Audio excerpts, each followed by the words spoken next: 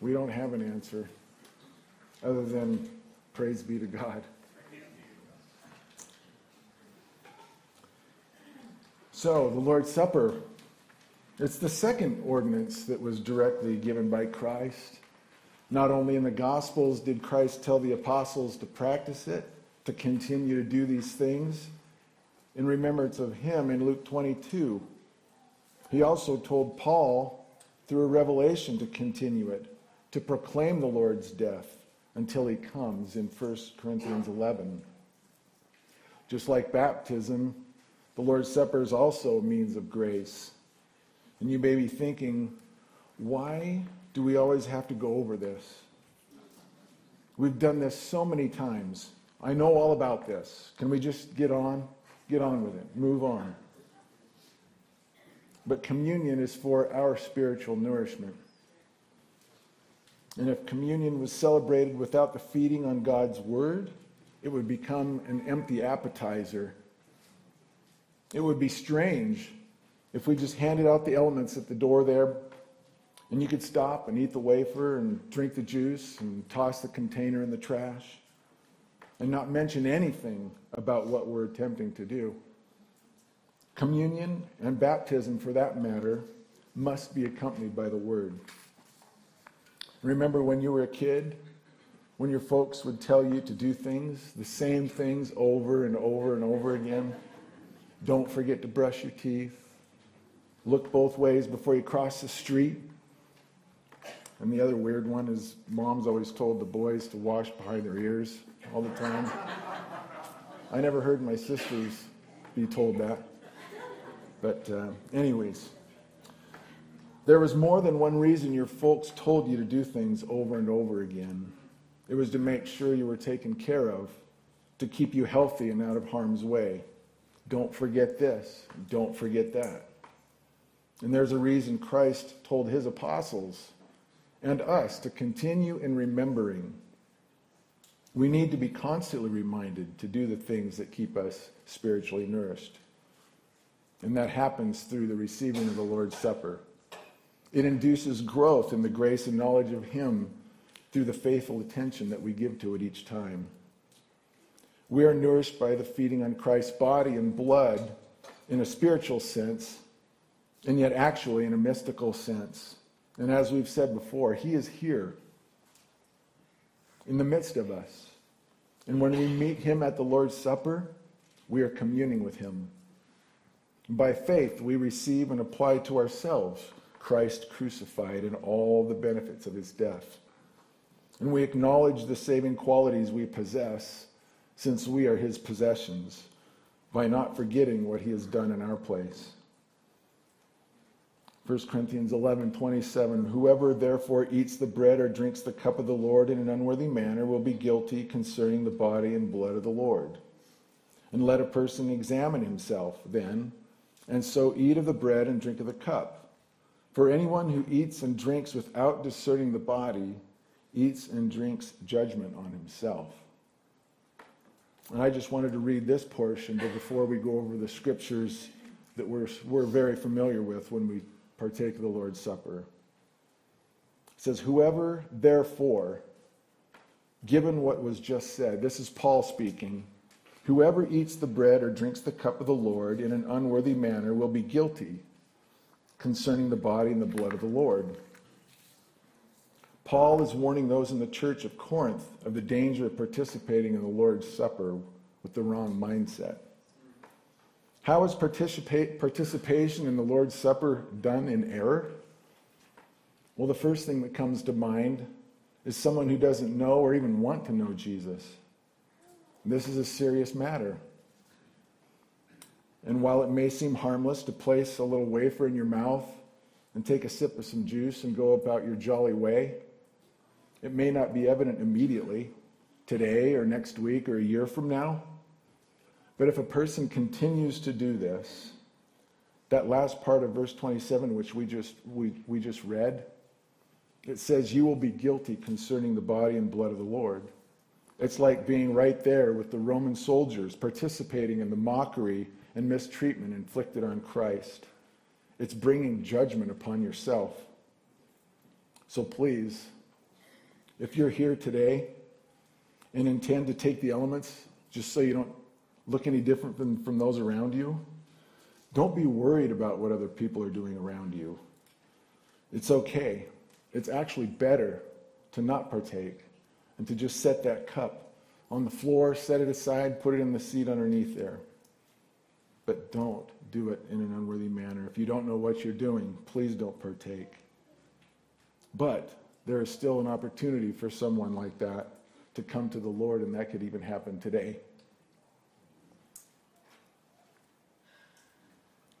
There isn't anything magical in the elements that we partake of. There isn't any salvation found in them. It's only a sign. They point to the reality of a regenerated person, but they are not the realities themselves, those elements. It says, let a person examine himself, and so eat of the bread and drink of the cup. And the unworthy manner mentioned can be done when we come to the Lord's table with the wrong attitude toward the Lord and toward his word.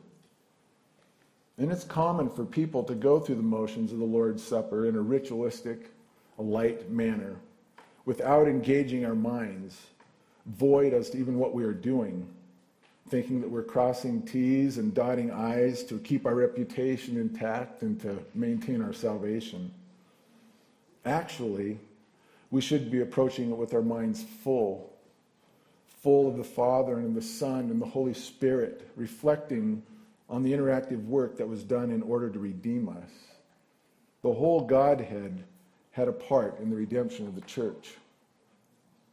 And I think if we're honest, we've all been guilty of this at some point or another. I know I'm an offender, but it's just like prayer.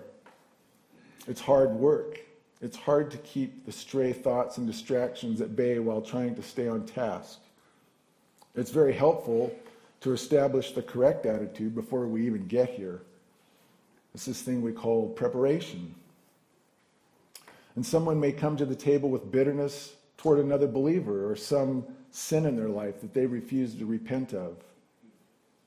Matthew 5:23 through 25 says, in Christ's Sermon on the Mount, he explains what we are to do. It says, so if you are offering your gift at the altar, and there remember your brother has something against you, leave your gift there before the altar and go. First be reconciled to your brother, and then come and offer your gift. And even though gifts aren't offered at the altar any longer, metaphorically they are, and we're to be reconciled to our fellow believers if any bitterness is being held in our hearts towards someone else. And again, we get caught up in thinking what others think about us. But wouldn't it be of encouragement during the Lord's Supper to have someone refrain from partaking in an unworthy manner because they remembered someone, they're holding something against them, or they know someone who has something against them? That would be evidence that the Lord is working in the heart of a brother or sisters. It would be like placing salve on the wound of the body. And the neat thing is, we probably wouldn't even be privy to the healing that's taken place inside the heart of that person. It can't be seen. But we would see the effects of it. It's never too late to act on the things the Holy Spirit brings to our mind, as long as we act. This is the reason we're to take this internal inventory, a private, personal scrutiny, and to reconcile the imbalances that are within us. Are there days that we really do mess up? Are we really that imperfect? For sure. But remember, we stand in the righteousness of Christ. Do our prayers seem weak and a bit self-indulged at times? Yeah, but remember, we have an intercessor who knows to pray perfectly on our behalf. Have we come to the table in an unworthy manner before? Probably. But it doesn't disqualify us. We, in and of ourselves, are unworthy, but in him, we are held blameless and spotless. And the Father longs for us to know that we are clean. And there is a cure for these things. By giving thought to what we are and who we should be, points us to 1 John 1:9. If we confess our wrong attitudes and motives, God is eager and faithful to forgive us. And while we recognize our shortcomings, it's also comforting to understand the cleansing from sin that Christ converted us with, his precious blood. And the Lord's table becomes the atmosphere for where the church is purified. And it's invaluable to the health of the church if it is used in a proper manner. And then these familiar verses that we read, 1 Corinthians 11:23 through 26, for I received from the Lord that what I also delivered to you, that the Lord Jesus, on the night when he was betrayed, took bread. And when he had given thanks, he broke it and said, this is my body, which is for you. Do this in remembrance of me. And in the same way also he took the cup after supper, saying, this cup is the new covenant in my blood. Do this as often as you drink it in remembrance of me. For as often as you eat this bread and drink the cup, you proclaim the Lord's death until he comes. And because of the order in which our Bibles are printed, you may not realize this scripture was probably written before the other accounts of the Gospels. Paul didn't get this information from the other apostles, or he didn't get it from their writings. It is just as it said. He received it from the Lord through revelation.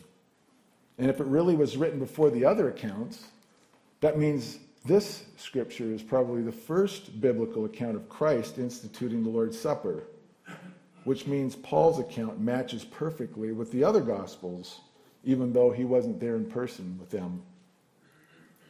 Paul is writing an accurate historical account, referring to the night when Christ was betrayed. And that's something that the recipients of this letter in Corinth, the church in Corinth, may have heard for the first time, taking them back to that very moment when Christ was betrayed, just after the Last Supper. It's also worth noting this section of 1 Corinthians 11 is in the middle of a harsh rebuke. Paul is calling them out on the carpet for their worldly, carnal, selfish attitudes and behavior in the church, and he's also condemning the actual tainting that they have done to the Lord's Supper he is so elegantly describing. As often as you eat the bread and drink the cup. And this is a question that we hear often. How often are we supposed to do the Lord's Supper? How often are we supposed to observe communion? When we've done communion here once a month for as long as I can remember, and we've been asked by some, why don't we do it every week, every time we're gathered? And I guess the best answer is we don't want it to become routine. It seems we could get into a habit of it and not give it the special attention needed in order to maintain the sacredness of it. And communion, unlike baptism, is to be repeated over and over again. Many years ago, I was approached by a coworker who belonged to, we'll say, a church, who would often challenge me in theological matters, as we were on opposite ends of the spectrum when it came to the deity of Christ, Trinity, how many people were going to make it into heaven. You get the picture. It really surprised me one time. He invited me to come to a regional celebration where all of their local churches would gather for a week-long conference. And I think at that time they would meet down at NIC campus. And he handed me this formal invitation. It was a piece of paper. It was a really nice card to join them for communion celebration at one point during the week. It was a once-a-year celebration that they had. I told him, not even in arguing, I just told him, well, we celebrate communion once a month at our church. And he looked at me and asked, why would you celebrate it once a month? Christ didn't die on the cross once a month. And I said, well, Christ didn't die on the cross once a year either. And I don't share that with you to make fun of that guy, but to make a point there aren't any specific instructions as to how often to make a practice of it. All we do know is as long as we are still here on this earth, we are to remember and proclaim it until he comes. It's a reminder that he is coming again. It keeps us in front of it, keeps that reunion with Christ in front of us. It's in our view all the time. It's future reunion with the church. And it also keeps our view of us to the world, our testimony to them.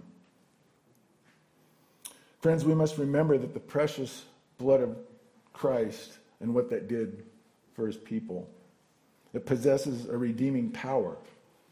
He paid the ransom price. We weren't able to pay ourselves. We were ransomed with it by him, like that of a lamb, without spot or blemish. He covered our blemishes. Without it, there is no hope of any pardon. Our sin had to be punished by God. His wrath had to be satisfied. He required the shedding of blood in order to do that. And we have not the ability to do it. But Christ did. Through that blood, there isn't a stain left on any believer. Though your sins be as scarlet, they shall be white as snow. Though they be red like crimson, they shall be like wool. There is a preservation power in it. It keeps us in him. We were sanctified by it. We were justified through it.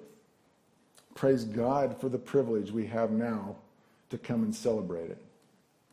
We're going to step in here, and before we get into this, I just want to make sure, did everybody get the elements before we partake the communion? If you didn't, just raise your hand. Up here. We try catching everyone when you come in, but it's kind of hard sometimes.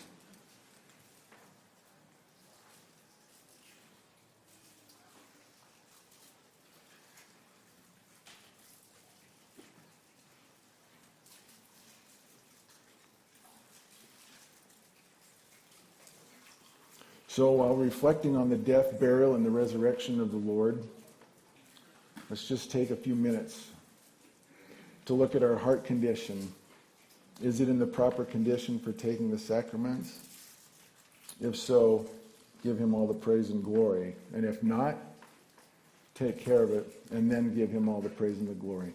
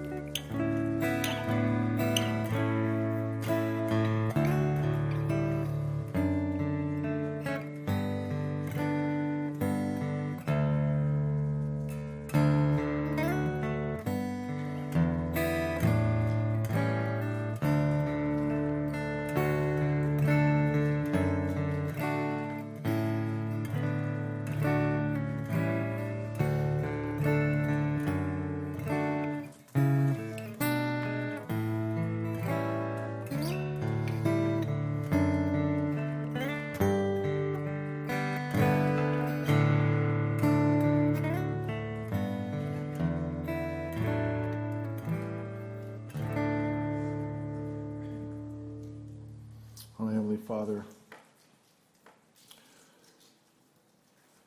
words don't always come to us when we're thinking through these things, trying to understand the magnitude of what you did on our behalf, but we thank you for it, and we praise you for it.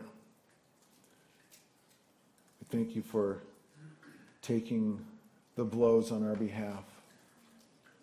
Thank you for the blood that was shed on our behalf. There wasn't one drop of that blood that was spilt, that was wasted. It was complete. And now we thank you for the opportunity to commemorate that. In Jesus' name, amen.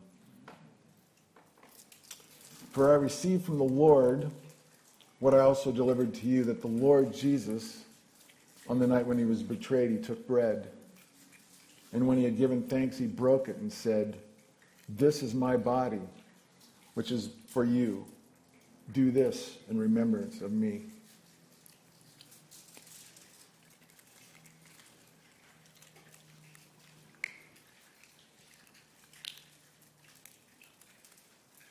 And in the same way also, he took the cup after supper, saying, "This cup is the new covenant in my blood. Do this as often as you drink it in remembrance of me."